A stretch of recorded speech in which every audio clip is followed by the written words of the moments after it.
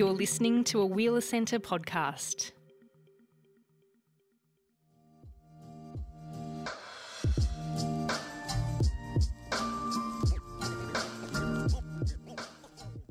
Who are you feeding? Who is your audience? Is it the 1% of the 1%? And that is what is so beautiful and amazing and artistic. Or do you want to feed a community?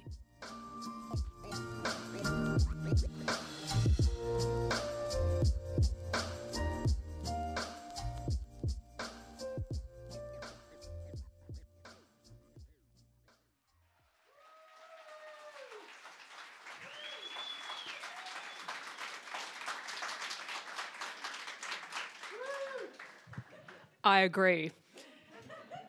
Hello, everybody. Welcome. I would just like to begin tonight by acknowledging that we're gathered here on the unceded land of the Wurundjeri people of the Kulin Nation, and I pay my respects to their elders past and present, and this always was and always will be Aboriginal land. So thank you all for braving the wind and the hail to join us this evening to celebrate Jess Ho's incredible book, Raised by Wolves. This event is presented by the Wheeler Centre as part of the Melbourne City Reads series, which is generously supported by George and Rosa Morstan. So I'm going to just introduce you first, Jess. Jess Ho is best known for their Take No Prisoners opinions on the hospitality industry. They were the food and drink editor for Time Out Melbourne and have also been published in The Guardian, Food Service Rep, Virgin Voyeur, Time and Tide and Eater, and has contributed to many restaurant guides and cookbooks. They've also been a judge on a commercial network food show, but don't ask them about it unless they've had something very strong to drink. That's the official introduction. So I'm especially proud to be here tonight because I've been very lucky to call Jess a friend for the past decade or so, and I'm very proud of them for writing this unbelievable book. It's brave, it's caustically funny, and it's very poignant, and all of those things are how I would describe Jess. Now, I asked Jess if they wanted to do a reading to kick off tonight, and they politely demurred in trademark Jess fashion, which is kind of like being Muay Thai kicked in the head.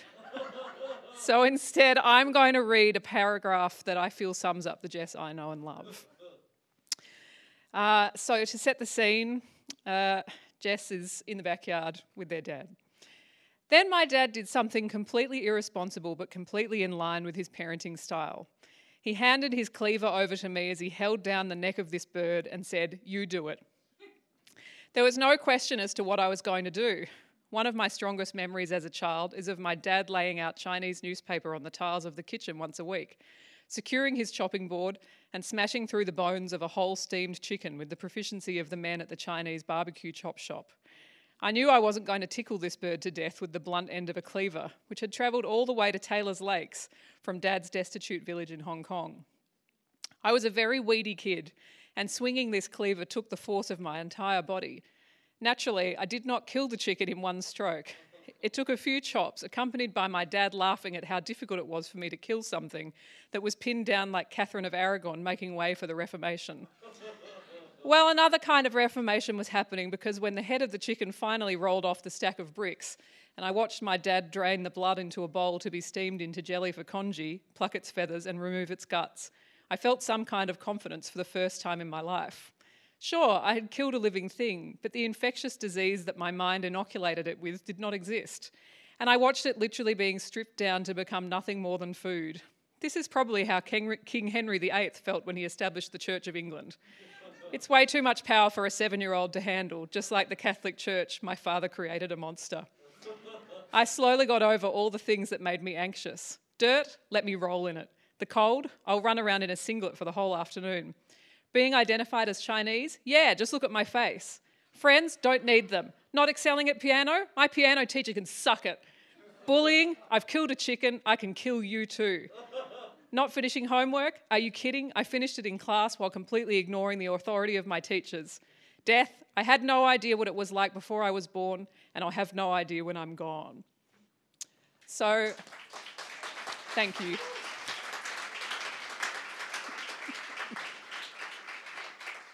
I hope that wasn't as painful as making you read it. We're no longer friends. We It's all over.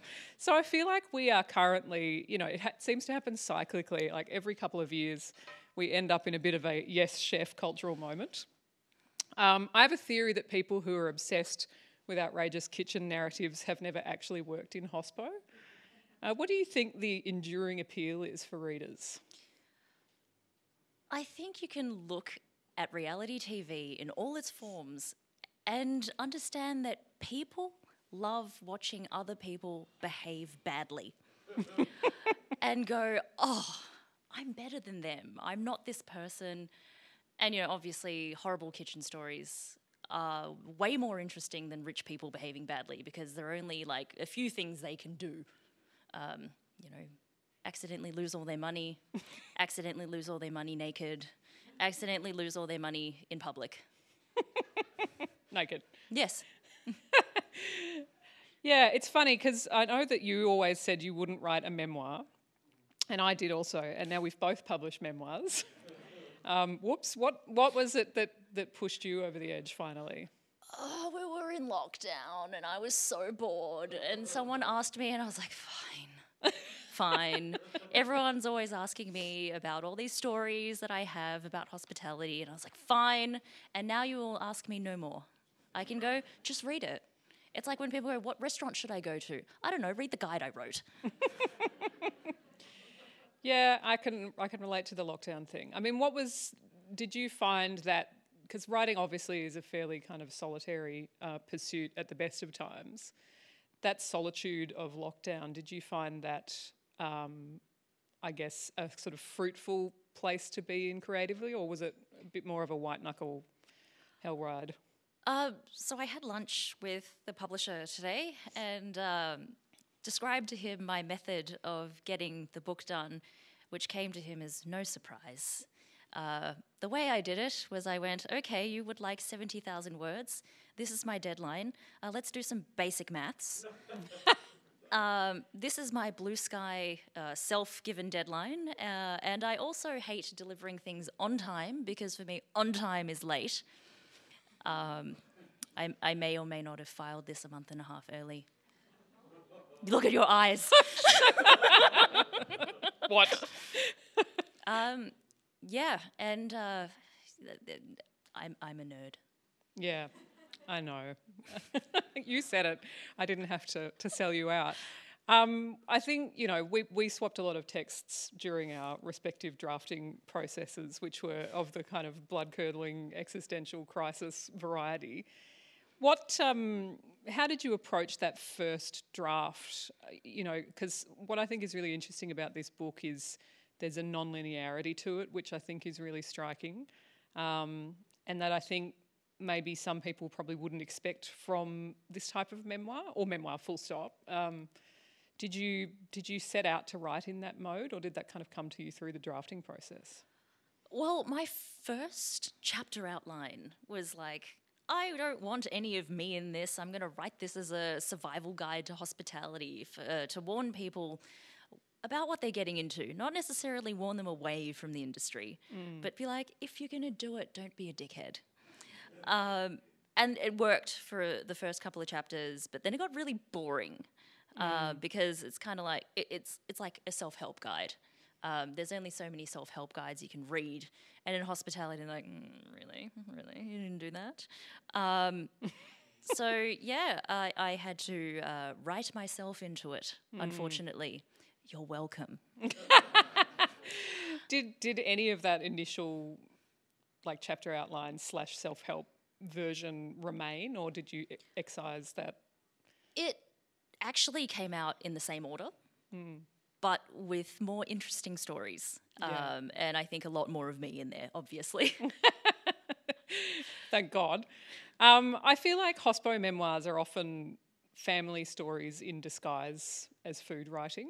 So we sort of come to them for that sort of secondhand, thrill of reading, hopefully food described really beautifully. But there's often that kind of core of a family story. And I guess the idea of found family, and to use your own words again, you wrote when you were getting into hospo when you were quite young, I gelled more with hospitality people. No one's pasts were used against them. Being book smart was irrelevant. and everyone was unapologetically themselves without the threat of HR being involved, and there was easy access to all forms of mind-altering substances.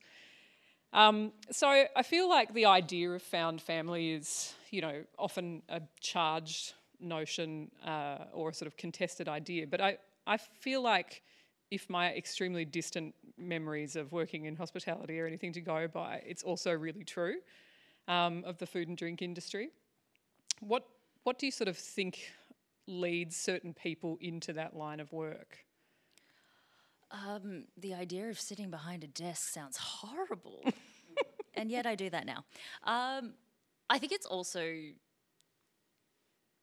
like structure and institutions are very, very suffocating.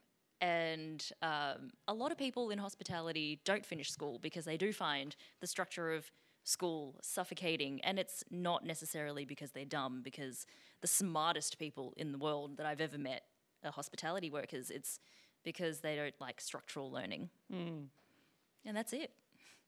Do you think that there's, I think one of the interesting things about this book is I guess maybe not explicitly at all times, but it feels very much a narrative that is kind of class conscious, which I think, funnily enough, is often absent from stories about kitchens. And I guess this is interesting too because, you're not a chef, so it's a different perspective in that sense. But was that something important to you in writing this book?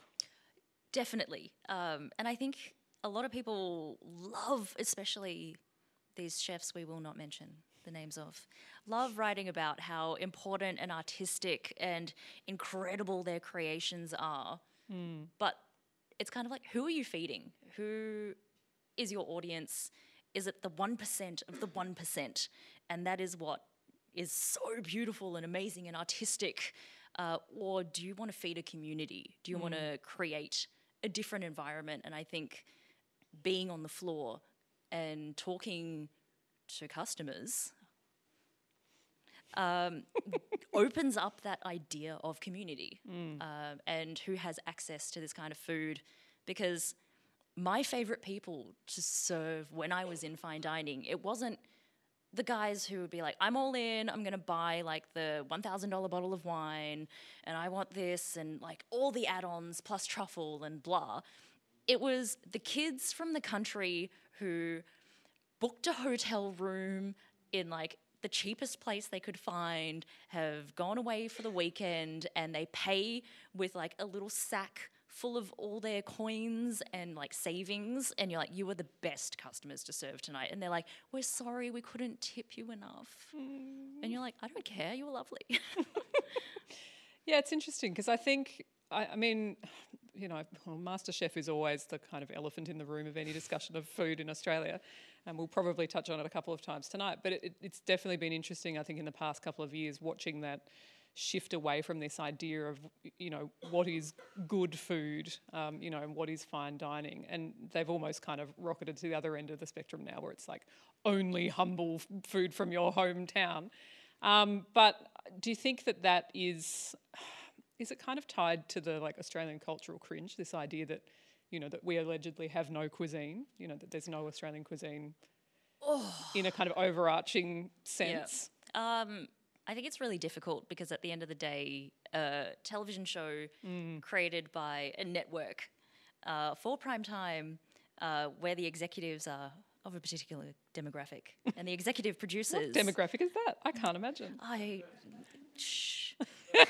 And the executive producers are of the same demographic and it all trickles down and everything has to be signed off.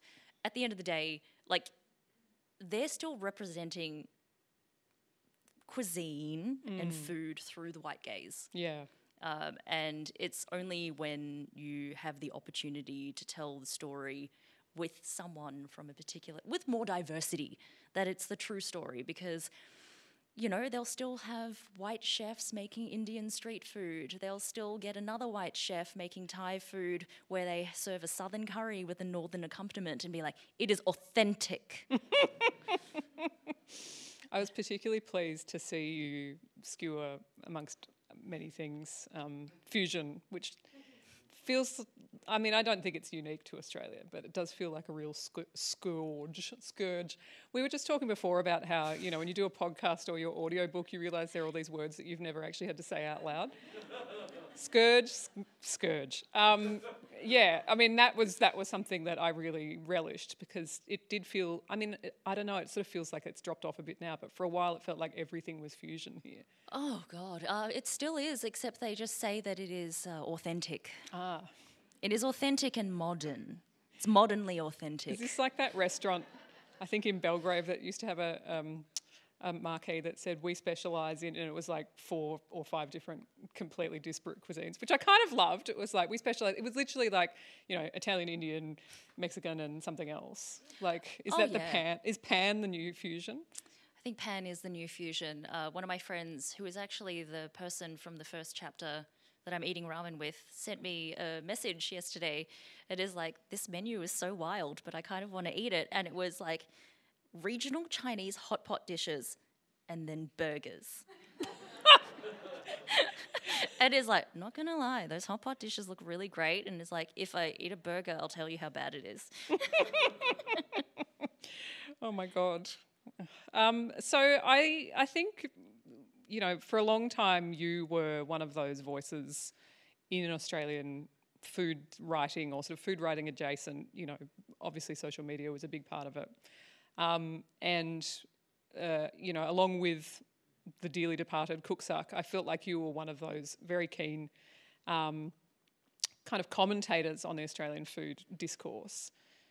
What is it that you love about writing about food as opposed to working with it? Oh, I guess working with food, you're providing a service. So you're always going to be its biggest champion and not point out faults. And, like, you know, you'll be like, oh, what a great thing. You're worried about everyone's experience. What a great hot pot burger. Yes, delicious. Yeah, you're worried about everyone's experience. You want them to have a good time. You don't want to mar their good time with pointing out all the faults from service that night, which you are yourself experiencing. But I think writing about food, there's so much more to it. It's not just about what makes it to the plate, what is technically done well. You know, it's the right temperature, it was cooked a particular way, but you also get to tap into culture and politics, which I think is really, really important, especially to get away from all the pan. To get away from the hot pot burgers. Wow, that's really blown my mind. I think one of the things that I read this week, because obviously getting ready for this event, I was very much enjoying watching your book, you know, go out into the world and seeing all of the reactions to it, having read it, you know, earlier. I think it was Sophia Levin said it had a poignant front of house perspective of hospitality from the all-seeing eyes of someone who isn't a white man. Do you feel like that front of house positionality, if you like, was a way to cut through some of that myth-making about food, and particularly, I guess, you know, what we kind of expect a food memoir to be, which is typically a chef memoir? Well, first of all, I didn't bang anyone in the toilets. Mainly because I noticed if you're not on the floor, your section is gone. It's falling to pieces. You're in the weeds. There is one truly amazing women's toilets anecdote, which I feel like I won't spoil for anyone who hasn't read the book, but it was very true. It's very, very disgusting. It haunts me to this day. The smell is in my nose. Not that one. Oh God. I think people needed a front of house perspective, especially because, you know, every chef who writes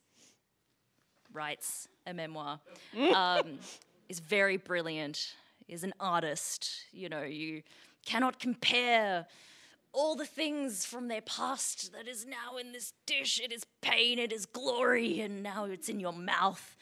Whereas, like, you know, when you're a front of house person, first of all, you know, back of house treats you like crap. The customers treat you like crap. Your colleagues treat you like crap with affection. But it's very humbling. It's a humbling experience. You kind of see the best parts of people, but you also see the worst parts of people, and then you can categorize and go, the worst parts of you are actually not that bad.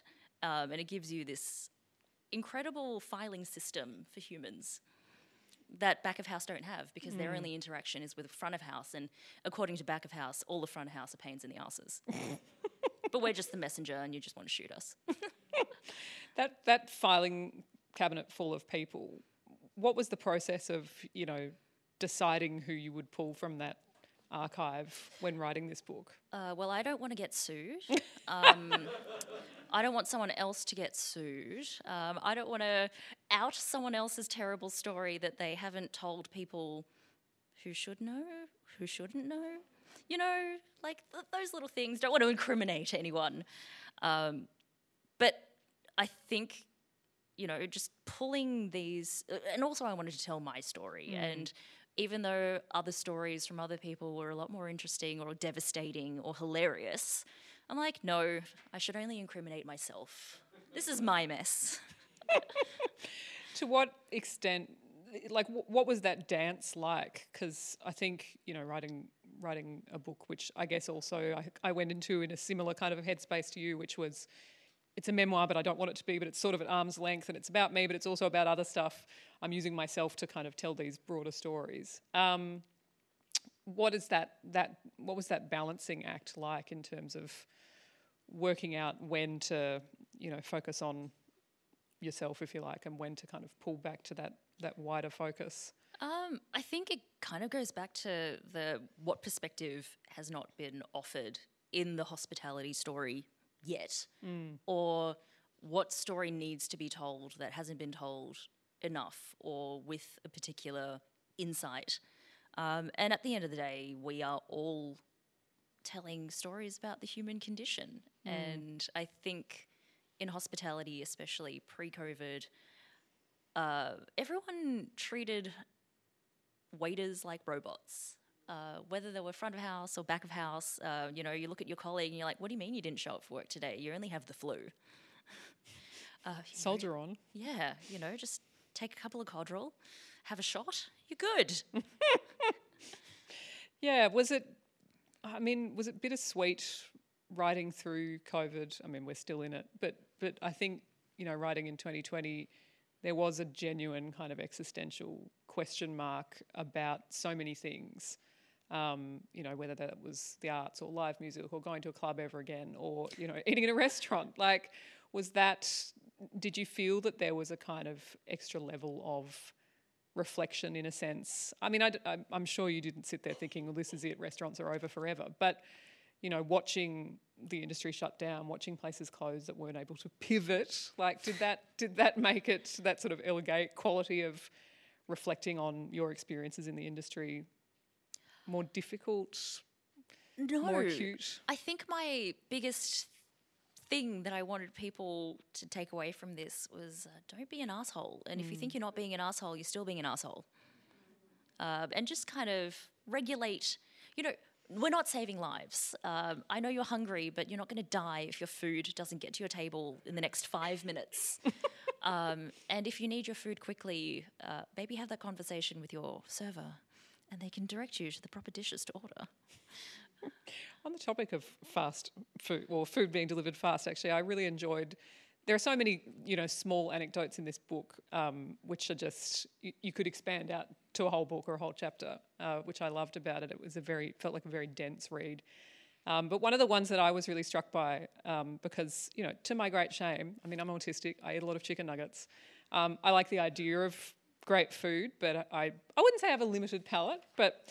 It was really nice to read you talking about fast food restaurants, because I think people would perhaps go into a book like this thinking surely everybody in the real food business looks down on the big four. And it was a fascinating little detail that you said, what is it, that if you've worked there you should keep it on your resume. Basically, if you work in one of these big restaurants, whether it be Macca's or Hungry Jack's, Macca's, Jackers, Kentuckers, all of those, it's like... You were taught a system. You have to learn it. You don't have your notes with you. Customers are either irritable, drunk, in a rush, and you just have to deliver them the experience. And they want consistency. And it doesn't matter where they are. If you're in a country town, if you're overseas, they want consistency. And having worked at one of those places, demonstrates to an employer that you understand systems and that you understand a particular standard and that you know how to clean yourself.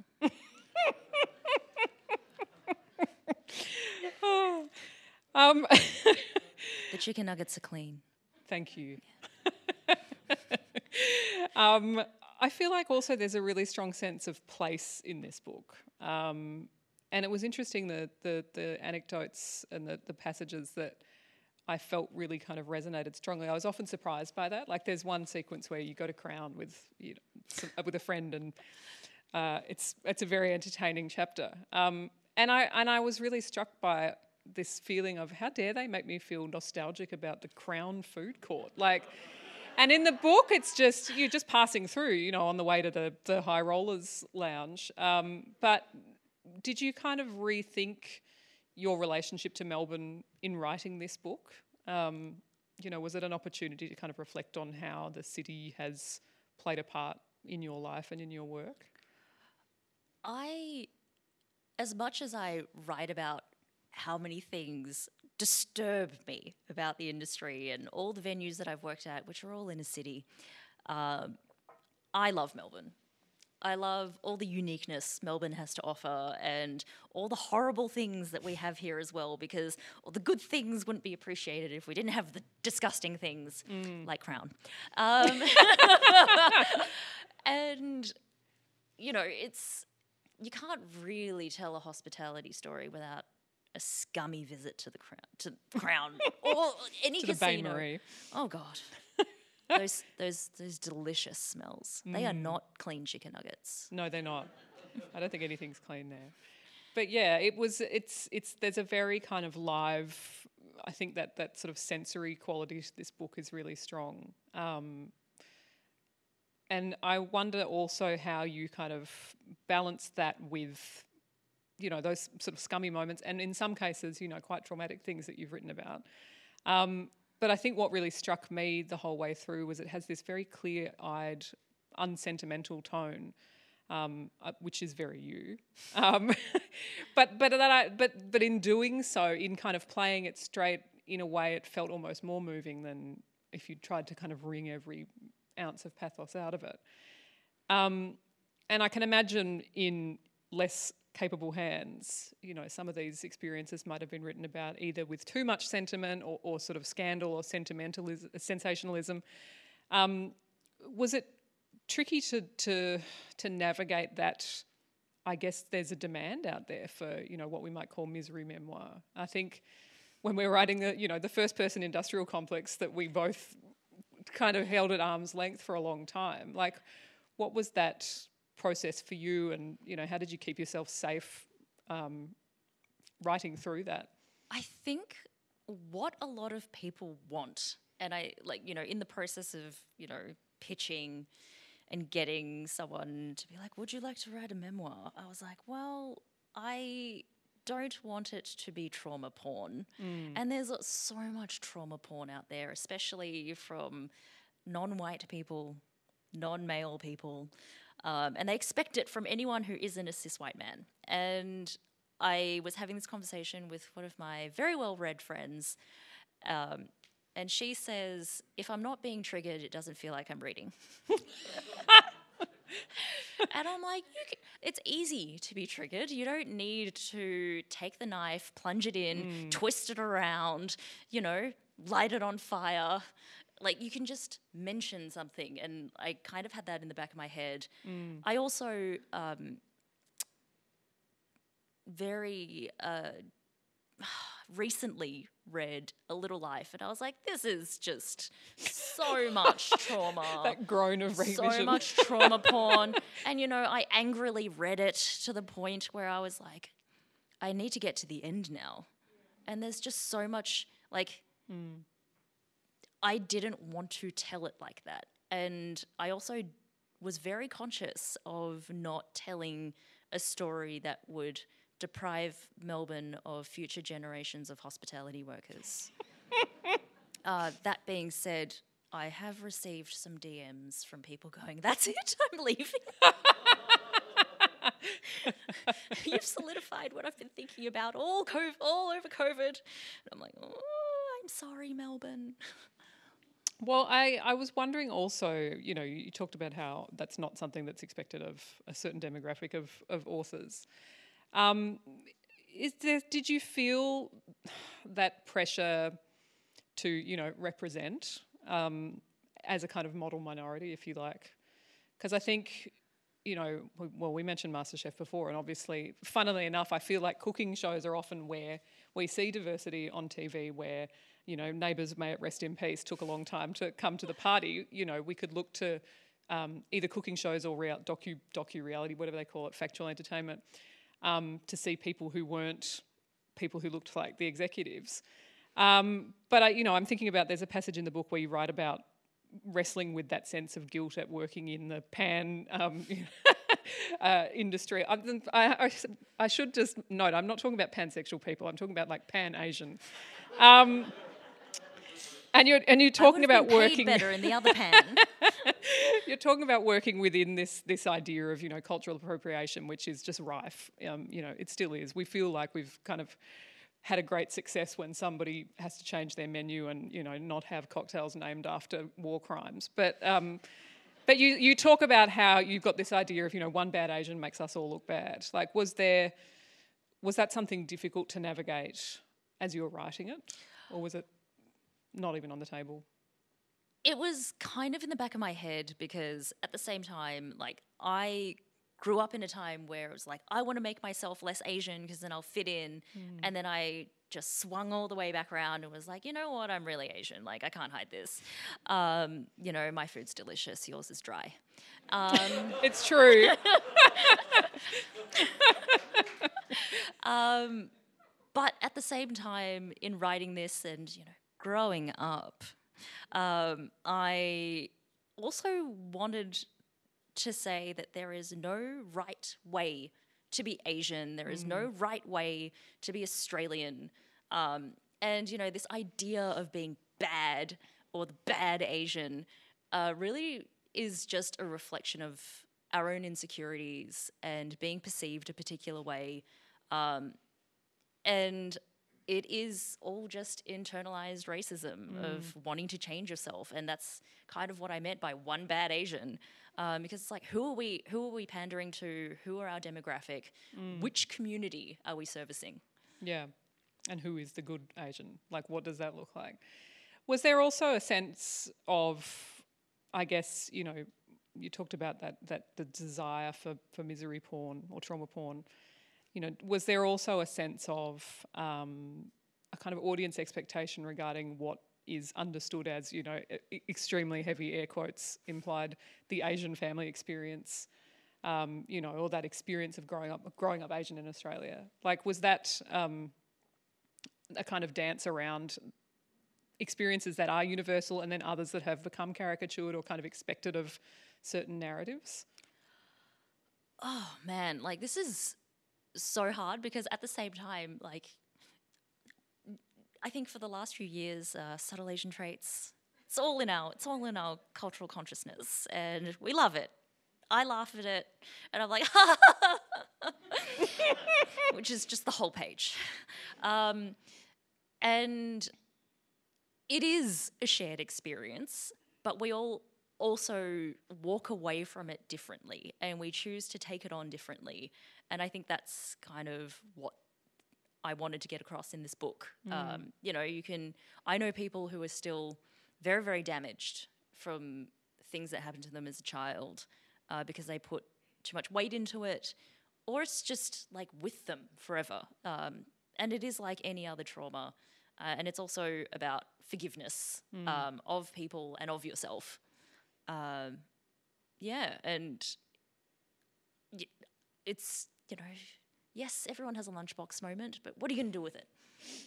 Stop eating dry food. It's true. In fact, it's sending me back to when I worked at the Italian restaurant, and my order became so well known that I would just walk into the kitchen and Billy, the chef, would yell at me, yes, I know, entree, spaghetti bolognese, plus capsicum, plus olives, not too saucy. Devastating. Was it in that way a healing experience? Healing, feels so high and mighty, but in writing the book, do you feel like you worked through anything that you had been working on for a while? I mean, I don't know. It's like it's tricky when you do memoir because people go, "That must have been very therapeutic for you," and it's actually revolting. Oh, it was but awful. Then, so is therapy. So I guess it kind of is. It kind of is therapeutic. But was that an experience that you had writing this? Not really, because I think everything that I put in there is like things I say to my friends in private or in public, but obviously things that I haven't been able to publish before because it is not the opinion of the media group or the opinion of the publisher, or it's too political. And you're like, too political? It's food. Everything's political. So I think it was just a really good opportunity to get it down and shove it into people's eyeballs. Yeah, I'm interested to hear you talk more about that idea of food being, this kind of like apolitical thing, which I think is a very common approach, probably widespread, but I think particularly in Australia. And it often comes up when there are questions of cultural appropriation, Pan-Asian, ramen and burger restaurants, like that people will go, oh, it's just food. Do you feel like food is kind of the ultimate political topic in a way? Yes. I mean, even today I was discussing with someone the idea of inflation, and they're like, I haven't eaten this in so long because it's so expensive. And it's like, not if you go to a farmer's market, not if you educate yourself and look at like sustainable food systems, because they're not gouging you because they're always going to grow the same amount of things that they grow. Their only reason to jack up the price is if there is a flow-on effect for them, but it is still affordable. And it's that idea of like, we want everything now, we like immediate satisfaction going to a supermarket. And it's kind of like, think about the idea of a supermarket. It was created to make things convenient. Like maybe go back or act like an ethnic person and have to go to more than one place to do your shopping to make a meal. Wild. Well, it's been very interesting too, I think, the amount of narratives that we've seen in the last month or so of, have you considered Asian greens? You can't buy an iceberg lettuce this week. What about Guy Land? Like, which is, I always read that and I go, oh my God, is this helpful? Is this bad? Like, it just feels very like it's still, for all of the kind of MasterChef moments that we have where everybody's like, I would love to eat that Bengali dish. Like, it does feel like there's still so much, I don't even know how to describe it. Like this idea that this is just another world, the idea of Asian greens in inverted commas or tripe or offal or going and getting a kilo of like chicken Maryland bones and turning that into a stock instead of a nice tidy chicken frame. Like, it's hilarious because like when I first got into hospitality, my experience of cooking was always Cantonese food. My dad had one cleaver and I'm like, I'm going to use it. I'm not allowed to, I'm going to use it. And it's like, use the one knife for everything. And then I go to, learn how to cook in a particular, framework, and they're like, yes, French, blah, you have to learn a different language where we don't pronounce half the letters, and all the cuts and all the names, and here are like all the knives, and I'm like, this isn't very efficient, but I learnt it. And I think I kind of went into the food industry with that perspective of like, I don't know what to do with this. I guess I'll figure it out. And I think the general public need to like figure it out, like mess it up a few times, understand if you like the flavor or not. Like I feel that because of food media, and yes, I'm guilty of like causing part of that hype around certain things. Yeah, it's all your fault. This is actually an intervention. It's one of those like, do you know what you actually like? Or are you just liking things that people tell you to like to look cool? That's it. And you're not that person because chicken nuggets. Chicken nuggets. I've really sold myself short. I do eat other things, but I do also eat, a microwave cheeseburger. I'm not ashamed to admit it. And they're always on sale.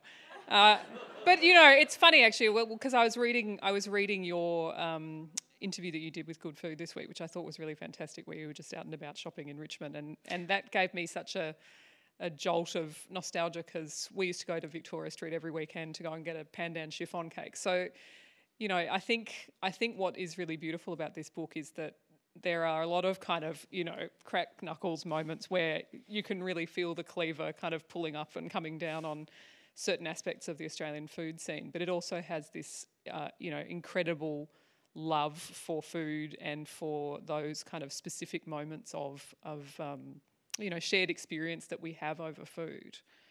So, you know, thank you for that. And I hope, you know, that comes across. Like, is that something that you hope that people get from this book? Oh, totally. I want people to understand that food isn't entertainment, and they can have a good time and consider it and think about it and walk away with it, leaving an impression on them that isn't just, wow, I spent a lot of money. I mean, I haven't done a lot of fine dining. I was taken to a couple of restaurants back in the day when you could claim lunches for tax, and they were very nice. And I'm not the sort of person who would go, all fine dining is meaningless. But I do think that the moments that you remember are typically, in saying this, I sound like someone who hasn't been to a Heston Blumenthal restaurant, I guess. But, you know, I feel like there were moments in your book which really kind of brought home that idea of sometimes those really powerful moments with food being very humble. I think there's a misconception with food and, you know, with dishes that more is more. More is fantastic. More is like this cerebral thing that you have to dissect. Whereas like the hardest things to make taste good have the fewest ingredients and is probably only one technique, and you get one chance to make it good. And we've lost the appreciation for that. I don't know if anybody else follows Jess on Instagram, but they have been making bread for a couple of years now. And I've been documenting it for a couple of years. It's incredible. The previous ones, not so good. But like, I really appreciate watching you try that, and also these very satisfying bread squish videos, which, you know, speak to me and my autistic soul. But yeah, it's nice to watch you documenting the process of things not necessarily working out either, because I think that is a real barrier for a lot of people with food and with cooking it themselves, but I guess also choosing where to eat. The idea that if you choose to go and try some cuisine, or you go to a restaurant, you don't like it, or it wasn't so good, oh, well, everything's ruined. You know, I'll just go back to my cow path to the supermarket to buy my $12 iceberg lettuce. I feel like at these sorts of events, and we are going to have some audience questions, I should just say, in case anybody's thinking ahead. But I feel like at these sorts of events, you know, you often ask the writer, oh, what are you reading at the moment, or what are you working on next? But I'm interested to know, like, what are you eating at the moment? Is there anything that you've eaten recently which has really blown you away? I am forever trying to find just like really beautiful like ethnic cuisines, whether it is Laotian, Cambodian, Vietnamese, Sri Lankan, like anything that is just like something that I would get from someone's mum. To me, like, they are the best meals. And, you know, I was having this conversation with my publicist yesterday where it's like, oh, you know, everyone goes out for pho, blah, blah, blah. That's kind of like the measuring stick. And it's like, no, you will never get better pho than from someone's mum, because they have been labouring over that with the best ingredients, where it's the freshest stuff. And that broth hasn't been going for 6 hours. It has been going for 48 hours. And you can taste everything. And then there's like that generosity and, you know, the family secret that they will not pass on. And, you know, they're just sitting there with their hands clasped going, do you like it? Do you like, and even if you go, this was incredible, I've never had a better bowl, they're like, but really? Tell me again.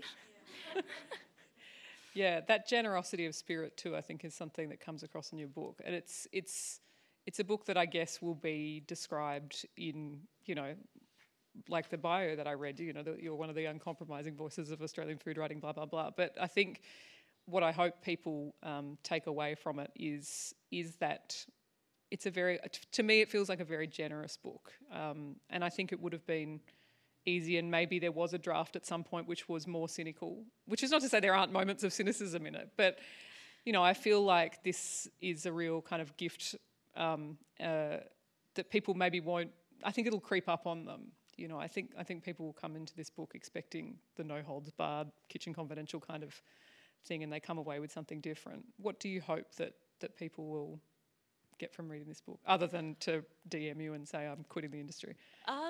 I just hope people have a better appreciation for other people in general, from all walks of life and all classes, all backgrounds, because at the end, this book is about people. It's kind of about my interaction with people and how much I appreciate them. Yeah, and we are not robots. Who knew? So we do have a couple of roaming microphones out in the audience, and we've got some time for some questions. I just want to make a note before we kick off, just in case anybody was thinking of asking any questions about abuse or suicide, that we'll just keep them off the table for Jess's safety and also anybody else in the room who might not feel like they want to hear that sort of stuff discussed. If, however, you would like to ask about Hot Idiot or any of the other salacious gossip in the book, this is your chance. I don't actually know where. I think the mics are like on the side of... There they are. Anybody? I think there's one down the front. I'm not holding my hand over my eyes to see you. Sorry, I was told not to do it. It's Stephen A. It is. Oh, dear. Oh, I don't think this... Oh, hello. Is this on? Yes. Hello, Cleveland. Jess, one of the things I love about, well, knowing you, but also in the way that you write, and particularly in this book, and I think you've touched on it as well in your questions today beautifully, is that idea of people, and you know, it can be a cliche, but when you're in the height of service, there is that kind of, we're all in this together. So I just wondered if you'd maybe want to, I guess, share one of the most, you know, it's really easy to tell the horror stories, but could you share one of the most beautiful moments that have happened when you've kind of been mucking in on one of those days, as I know very well, when hospital gets a bit crazy? Oh, there are so many good service stories where everyone's just got everyone's back. Like, you know, it could be a situation where you're like, okay, I have just worked like 4 doubles in a row because everyone has the flu. I know you've worked 5 doubles in a row because everyone has the flu. And it's just kind of like, you know what? We're going to do this. We're going to do it all right. We're going to get through. And then, you know, that one person who goes in for their first shift can see that everyone's suffering. So they make little snacks with all the fruit garnishes for cocktails in the bar, and they're just like, here. Or they just put it straight in your mouth, or they make a little teapot of rum. and they're like, we are drinking tea. It is the same color. We're fine. But, you know, it's those little things, and like they're small actions, but they're very, very generous. And even, you know, old chefs that I had who knew that I was just so burnt out, and, you know, I didn't work a double shift, so I wasn't entitled to a staff meal according to the restaurant's rules, but they snuck away a little plate for me, and they're like, please eat, you look like death. I feel like that generosity is something that if you've... I don't know what the, like, minimum amount of time spent in hospital, maybe 6 months a year, you know, but, like, I feel like it doesn't leave you. Like, you know, I worked in that Italian restaurant for 2 years, and I still feel like there are moments in your book where you talk about going to somewhere that's getting slammed, and, you know, you and a mate will, like, go and bust some glasses or help out behind the bar or, like, help the kitchen. And I feel like, you know, that feeling of camaraderie doesn't leave you. Oh, no, never. Like, even when I had my bar, there was one night where all the systems were run off something online. And online went offline. And who knew that no one knew how to write orders anymore? And it was a Friday night, and we just got broad shat. there were people lining up in the rain to get in, and I was like, we can do this. And someone who had quit the bar industry was like enjoying not having, bar rot fingers for the first time in their life, came in for a drink because they were like, I have a Friday off. And he's like, do you want me to clean up? Do you want me to do this? Well, and you're just like, no, you're a guest. But thank you. And that it never leaves you. Like, you just can't say no when someone's going down. I was going to say, is that a going down moment? Yeah. Is there another question? I think I heard a microphone tap somewhere. Oh, there's one at the back and there's one down the front. Maybe we'll do front first and then rear. That sounded... Sorry. That one was it's like for me us. next week going in for my colonoscopy and gastroscopy, a double.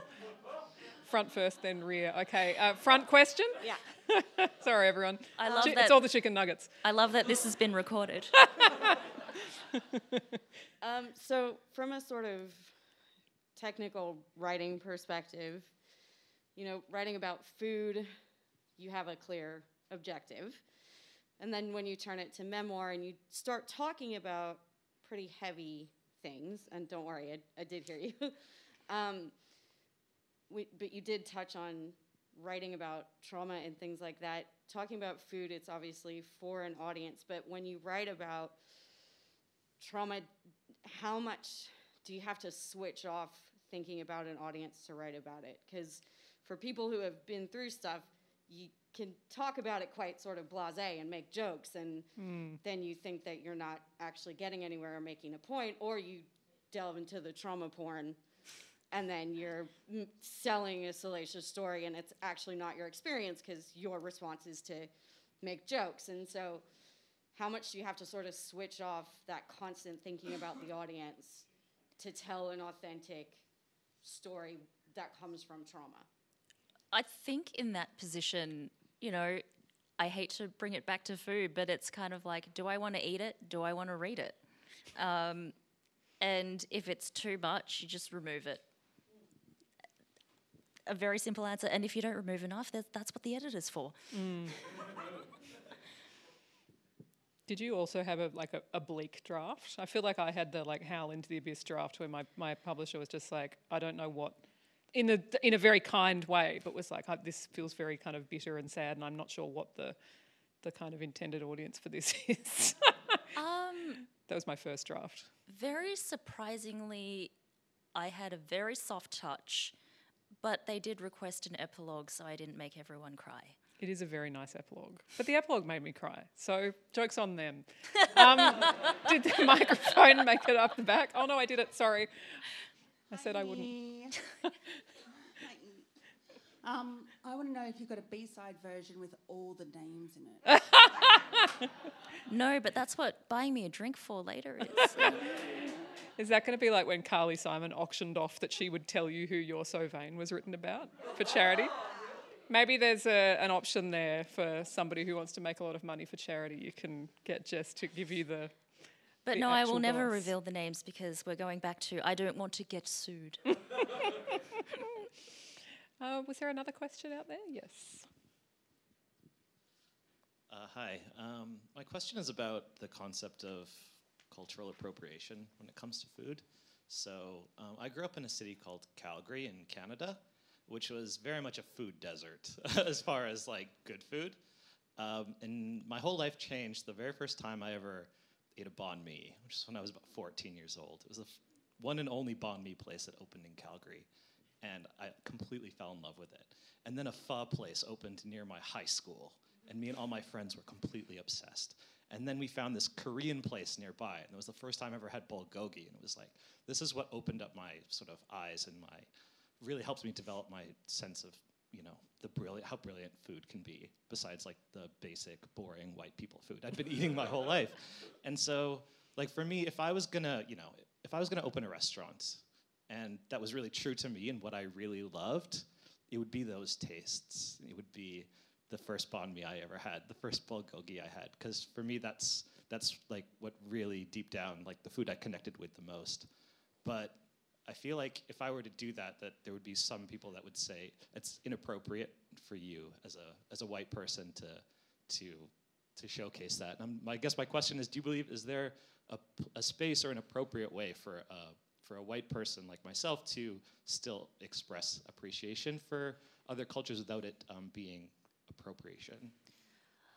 Oh, this is such a difficult question because I just had a friend in Bordeaux ask me the same thing.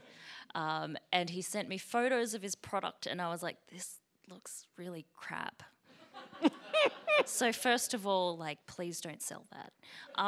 But it's also like, you need to think about dispossession, food dispossession. Why are you serving these foods? Is it for profit? Who are you? Who's your community? Who are you telling you love the food to? Are you doing enough respect? Do you understand the cultural history? What's your connection to it? And then obviously when you decide to change it or take liberties, like, where does that come from? Does it come from a background and cultural understanding or not? And like, I think as well, I can't stop you from opening a restaurant.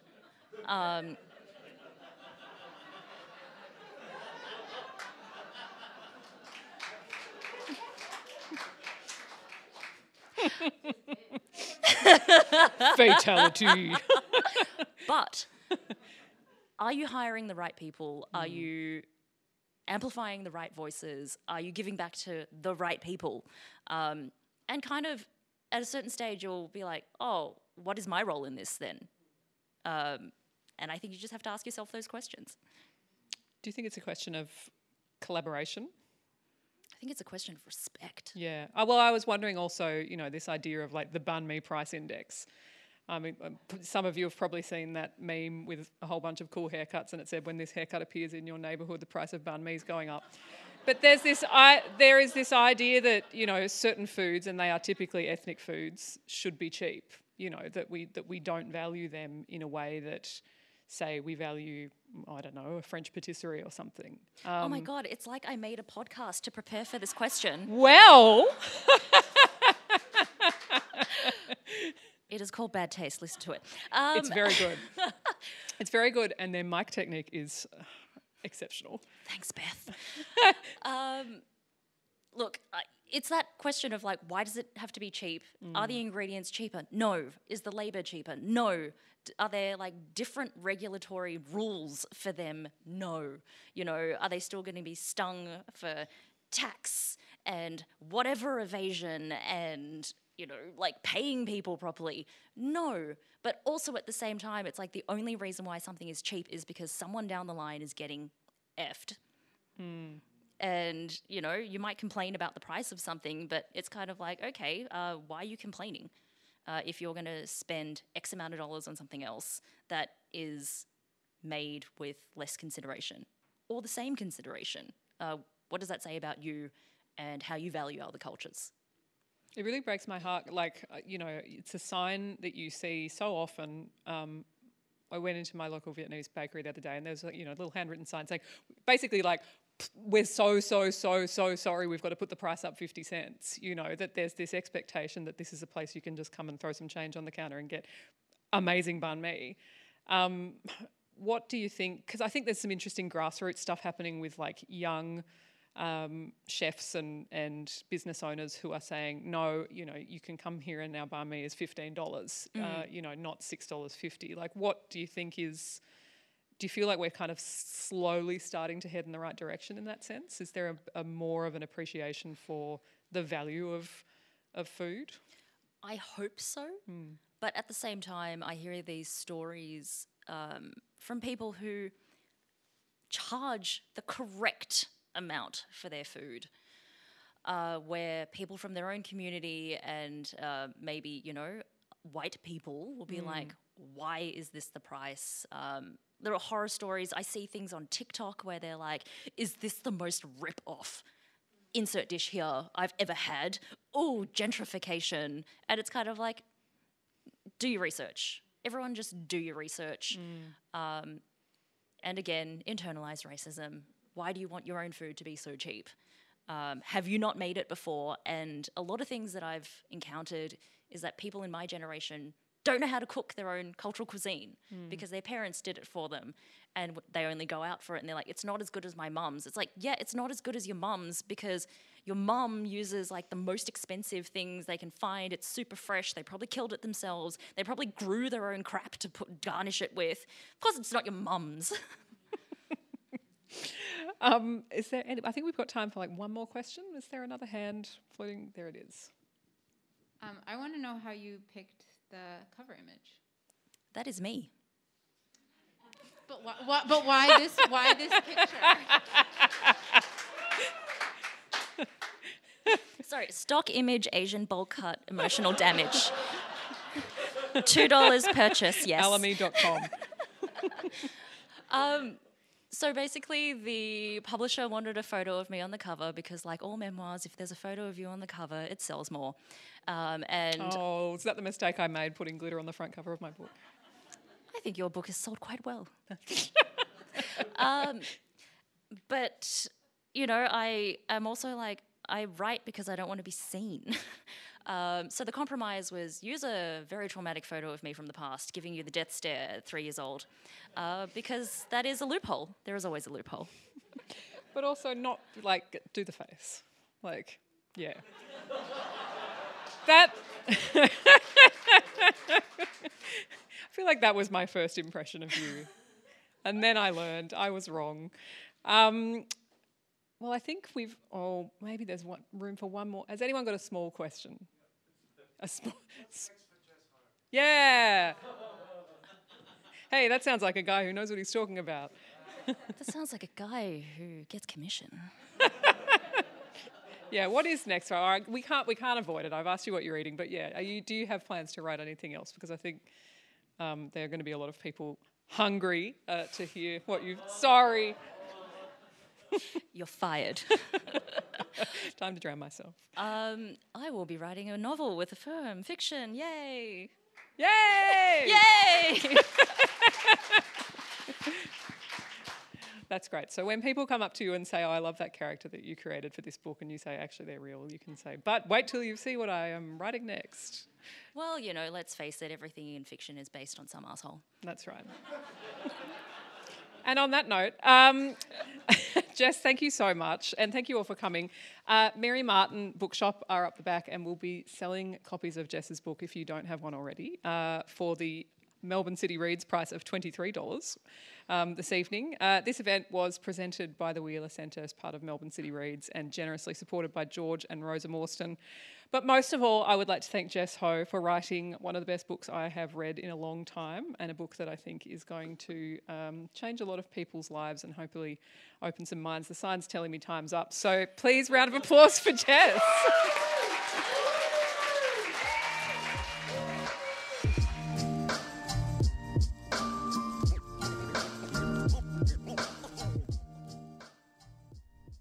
This was Clem Bastow in conversation with Jess Ho.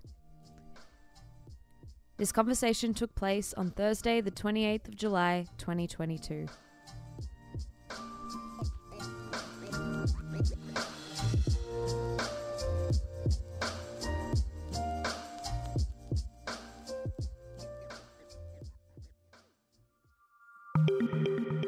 The Wheeler Centre podcast is produced on the lands of the Wurundjeri and Woiwurrung people of the Kulin Nation. You can listen to more podcasts or explore videos, news and our full calendar of events at wheelercentre.com.